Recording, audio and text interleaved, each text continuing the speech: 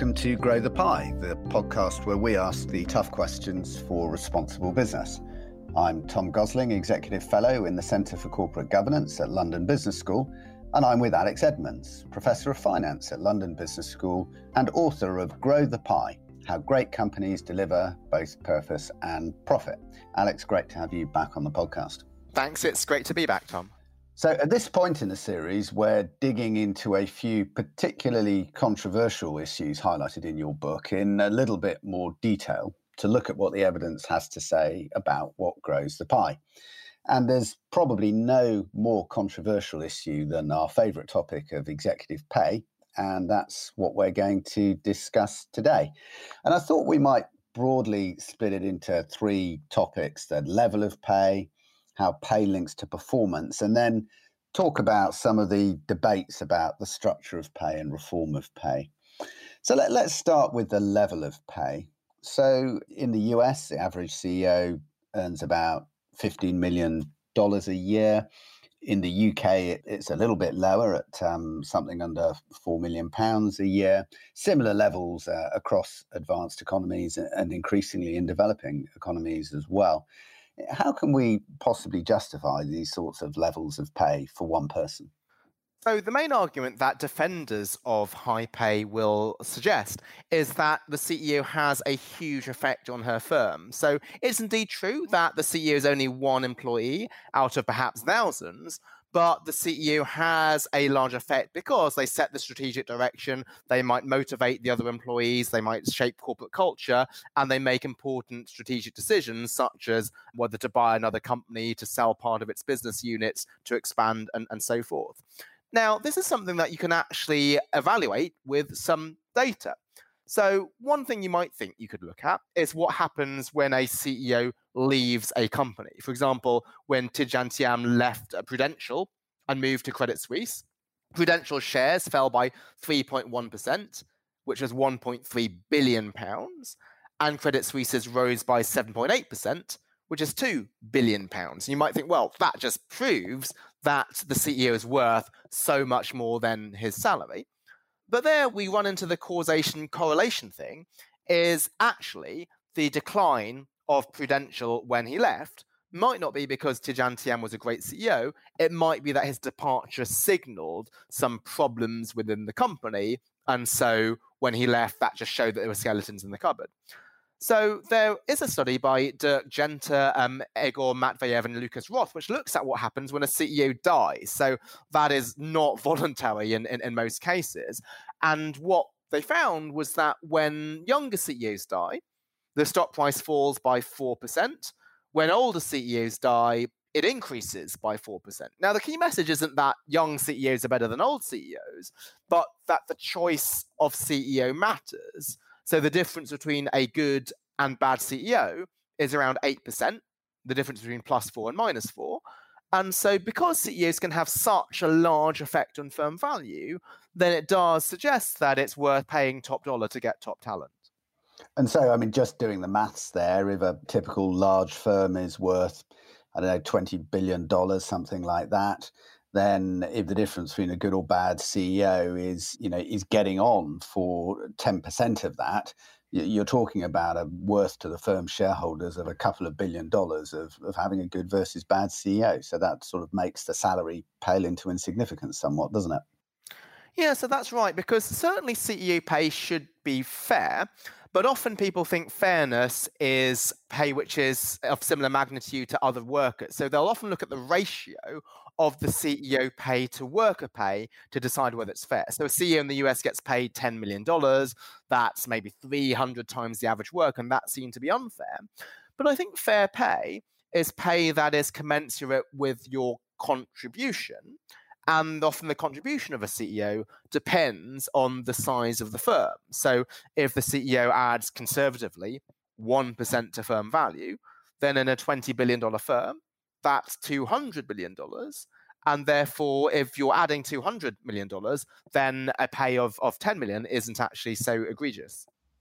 So one of the arguments that you could put against this is that all we've done here is to look at the impact on firm value as measured by shareholders. So maybe shareholders themselves are just caught up in the whole kind of myth of the CEO issue and a misjudging it. Is there anything that we can say about actual kind of subsequent operating performance outturns or anything like that that show the difference between good and bad CEOs and what the difference that can make? Yes, there is. So the study that I just mentioned looks indeed only at the stock price, but there was a separate study which looked at Denmark and looked at the effect of not CEO deaths, but the deaths of CEO family members. So the idea here is that if the CEO is bereaved, then they'll be distracted and they won't be able to focus on the firm. Now, that doesn't matter if the CEO doesn't add value, but it does if the CEO is indeed creating a lot of value for the company. And so it looked at Denmark because there was a lot of data on family relationships, but many of the companies there were private companies without stock prices. So the only thing that they could look at was long-term profitability, and they similarly found some negative effects of CEO bereavement. Okay, so we can make strong arguments for why CEO pay is as high as it is, but actually based on those numbers, you could argue for CEO pay being even potentially 10 times higher than it is today. And one of the arguments against CEO pay that's often put is that it's not become so much harder to run companies now than it was 30 years ago, whereas in the early 1980s, typical CEO in the UK, for example, would earn between 30 and 40 times the average worker. Today, it's closer to 150. How can we justify that sort of escalation in the level of CEO pay for a job that isn't that different? Yeah, so that is a common argument, is that, well, pay should be commensurate to how hard the job is.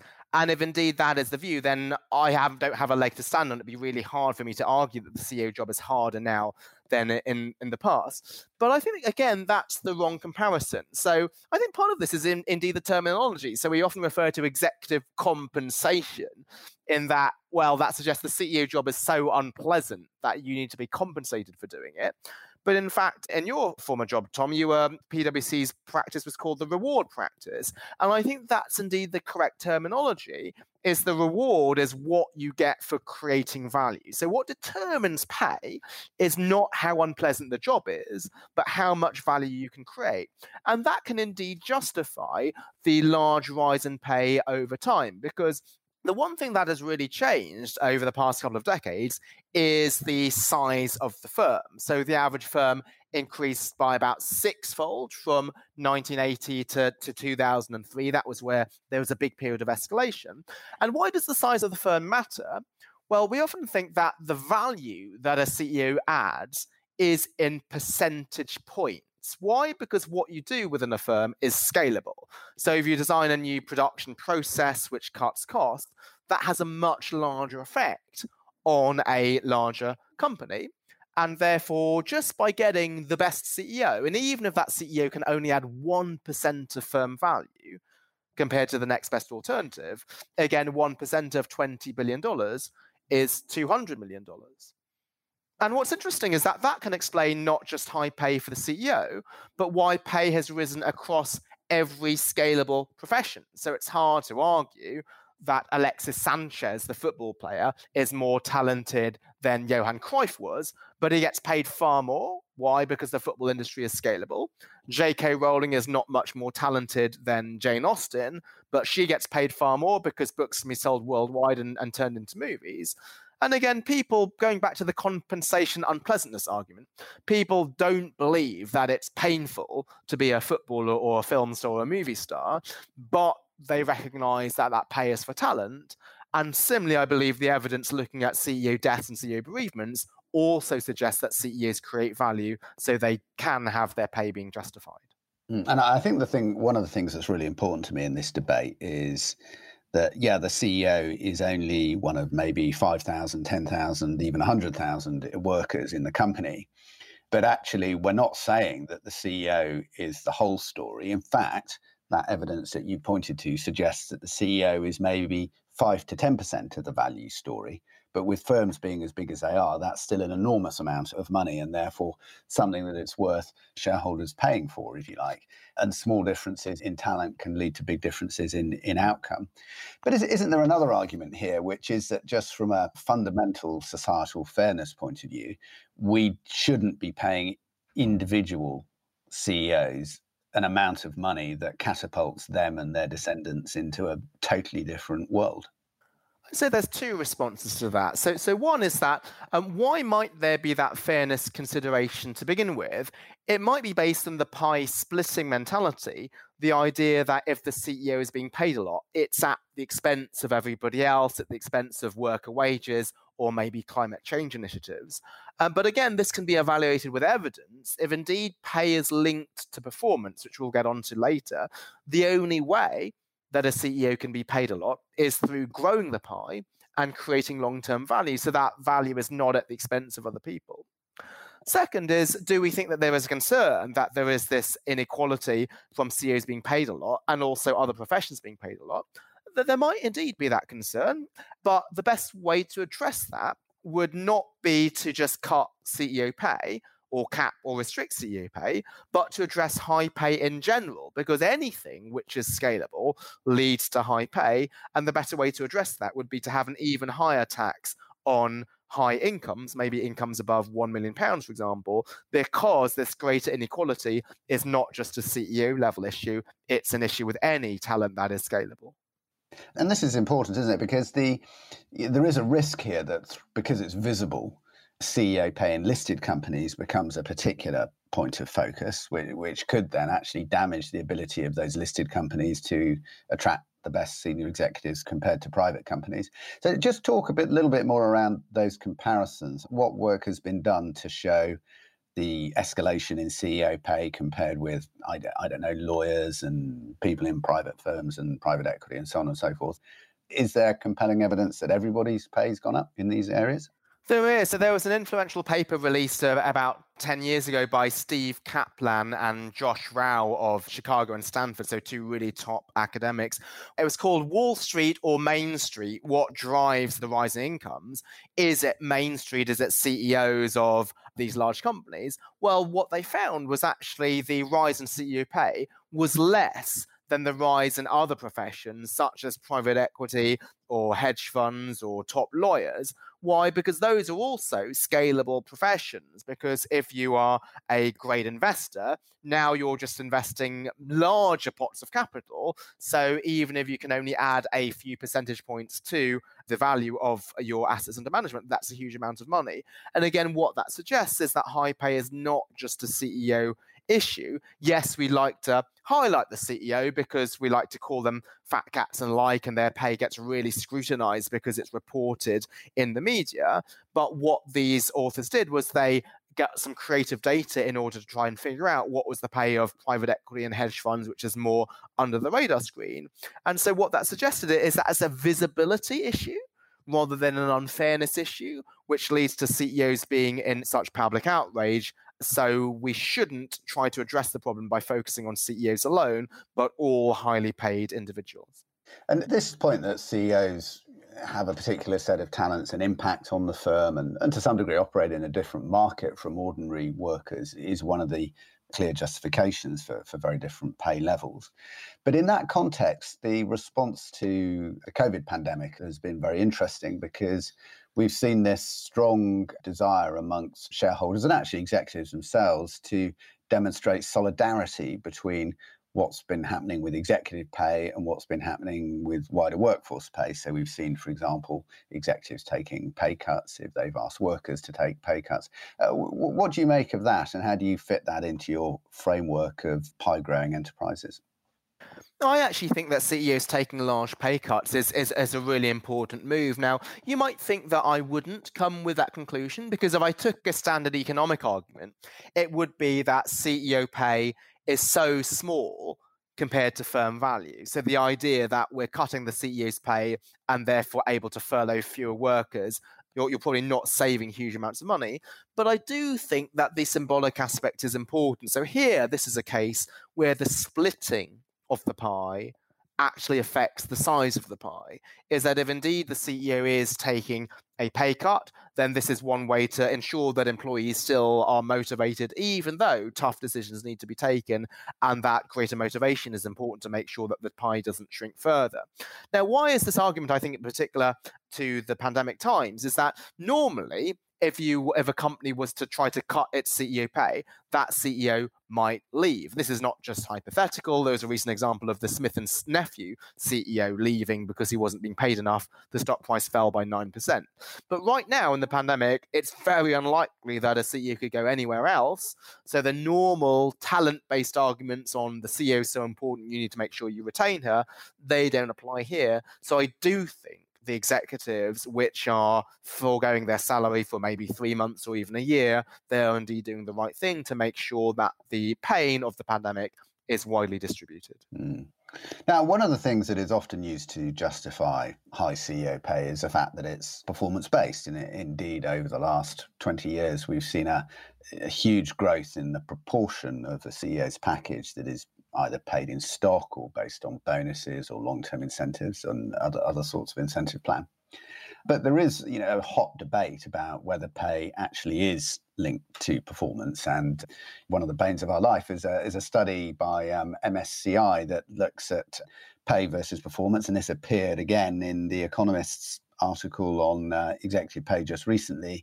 And this claims to show no correlation between pay and performance at all, which obviously fans the flames of the argument that CEOs are just receiving unjustified payouts without delivering any value. What are these sorts of studies missing? This is a really important issue. So people don't complain about CEO pay if it indeed is linked to performance. So really the smoking gun is this charge that pay is not linked to performance. So what MSCI did was it looked at 10-year shareholder returns and plotted a graph of 10-year shareholder returns against CEO pay, and that graph could not have been any flatter. So that suggests that there was no link at all. And also, this has not just been found by the MSCI study, but there were other studies which claim this, and there have been reports presented in the House of Commons saying there is lots of academic evidence that systematically finds no link. However, again, we need to go back to episode 2 of the podcast on what evidence is, and evidence has to be rigorous. It should be scrutinized in the best peer-reviewed journals to make sure that the conclusions are valid.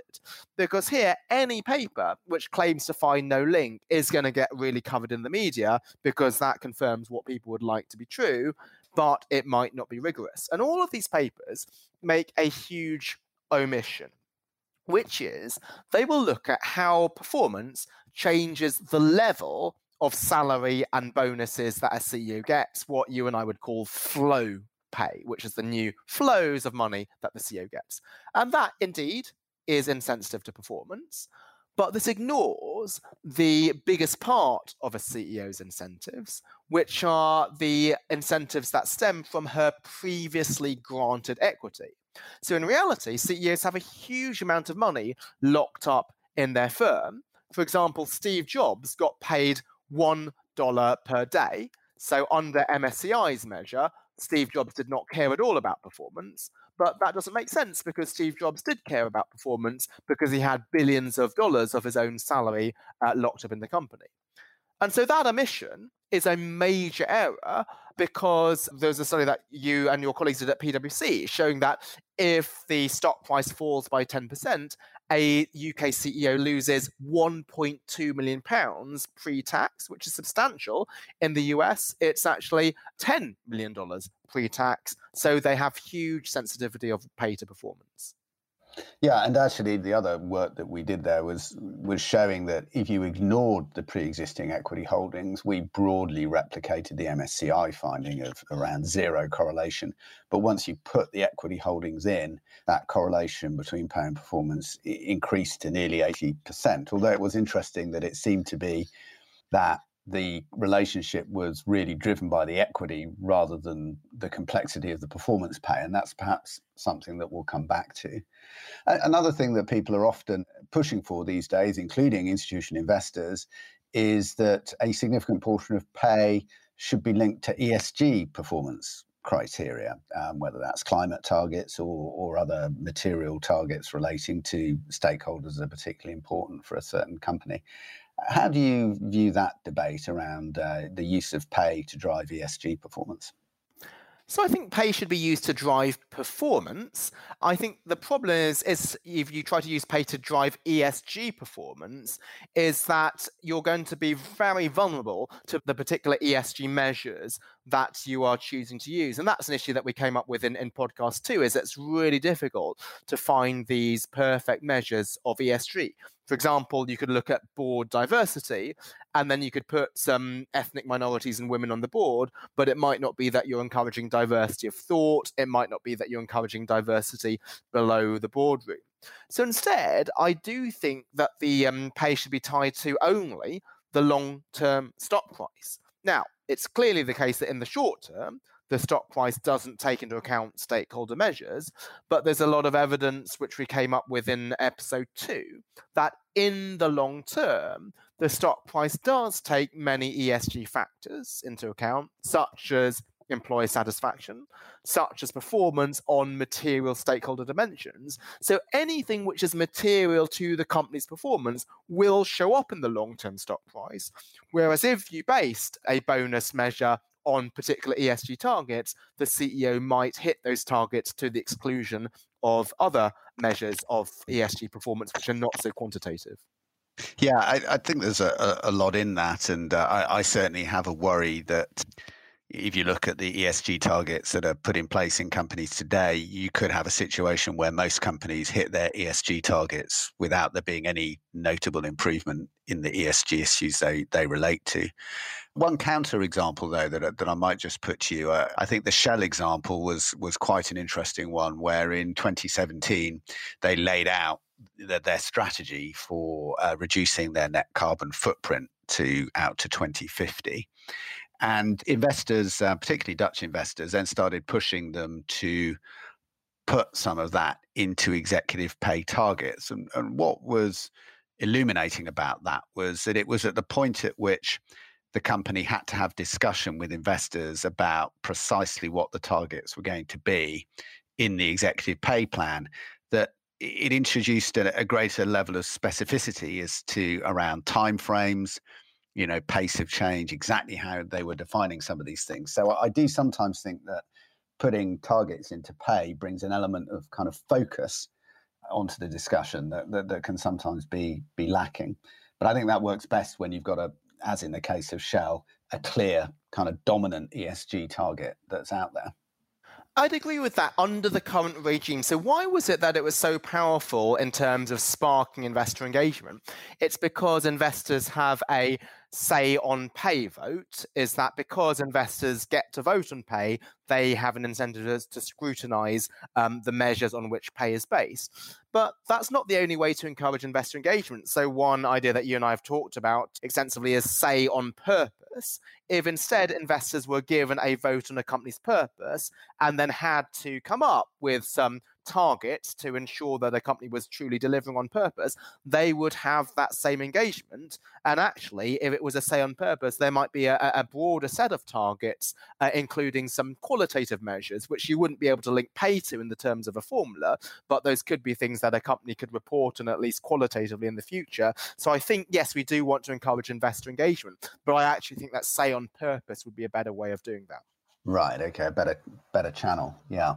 So in terms of where we've got to so far in this discussion, first of all, I think we're finding that the level of pay, the level of CEO pay from a rational point of view is sort of less outrageous than people might commonly think. Indeed, there are reasonably good arguments for why it's broadly at the level it's at.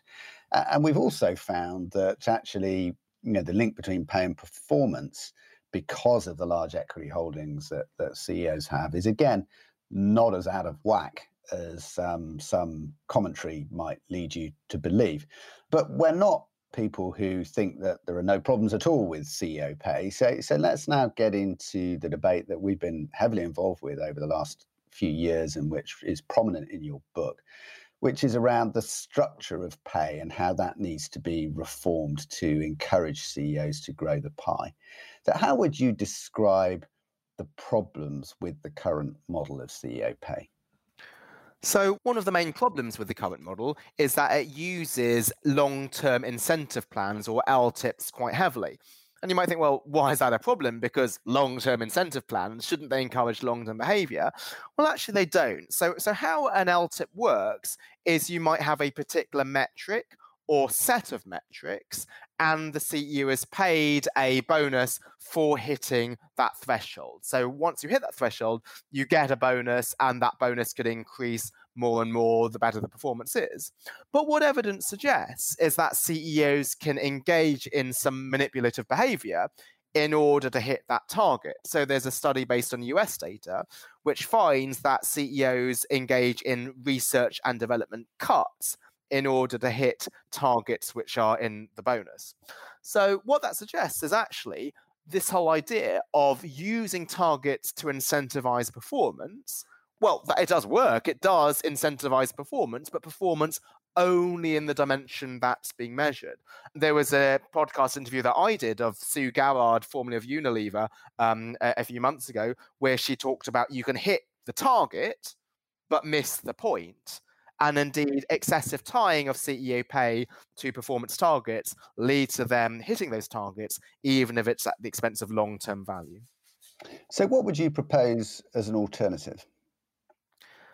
So I think the alternative is to get rid of those targets and just to pay the CEO with restricted stock. So those are shares that she has to hold on to for 5 or 7 years.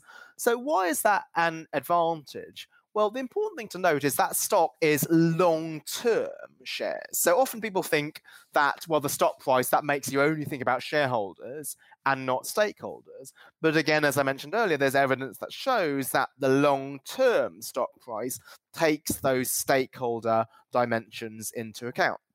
And importantly, those shares should be held after the CEO's departure to make sure that the CEO has a horizon which expands beyond her tenure. So an example is, going back to Unilever, Paul Polman has retired, but he has to keep 500% of his final salary in shares for 1 year after his departure and 250% after 2 years.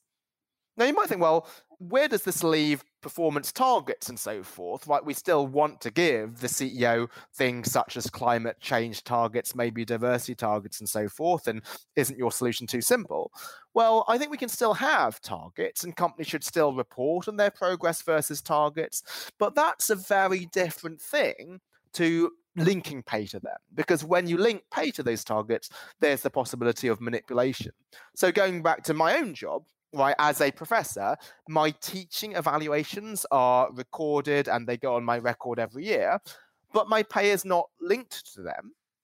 Why? Because if it was, there might be incentive to engage in gaming. You might teach easier classes to make them more fun and to get higher ratings, or maybe in the final lecture, which is the one where the evaluations get given, you sort of make that lecture particularly entertaining and so on. So I think we do need to record these things and report on it transparently, but I think it's a step too far when you explicitly link pay to them. So is there any large-scale evidence of the type that we've been favouring so much during this podcast series that supports this point of view? Yeah, there's 2 pieces of evidence. So one of them takes a simple strategy of buying companies where the CEO has a lot of shares in her firm and selling companies where the CEO has a little stake in her firm. And what they found was that strategy earns 4 to 10 percentage points per year in terms of long-term stock returns. Now, again, you might think, is this correlation or is this causation? Right, my idea is that CEO incentives cause the CEO to work harder and be more innovative. But it could be that causality is in the other direction. So it could be that the CEO knows how well her company is going to be performing. And if she knows that the company is going to do well, she will go to her board and say, give me stock. And if she knows that it's going to be bad, then she says, give me cash. So it's future performance that drives current pay rather than the other way around. So how did this study get around that? Well, what they looked at is they said, well, if indeed causality is from incentives to performance, then this will be stronger in settings in which the CEO is likelier to slack. So if there's weak product market competition, if there's few institutional investors, if there's weak governance, and indeed they found in all of those settings, the relationship was stronger, suggesting that the former was causing the latter.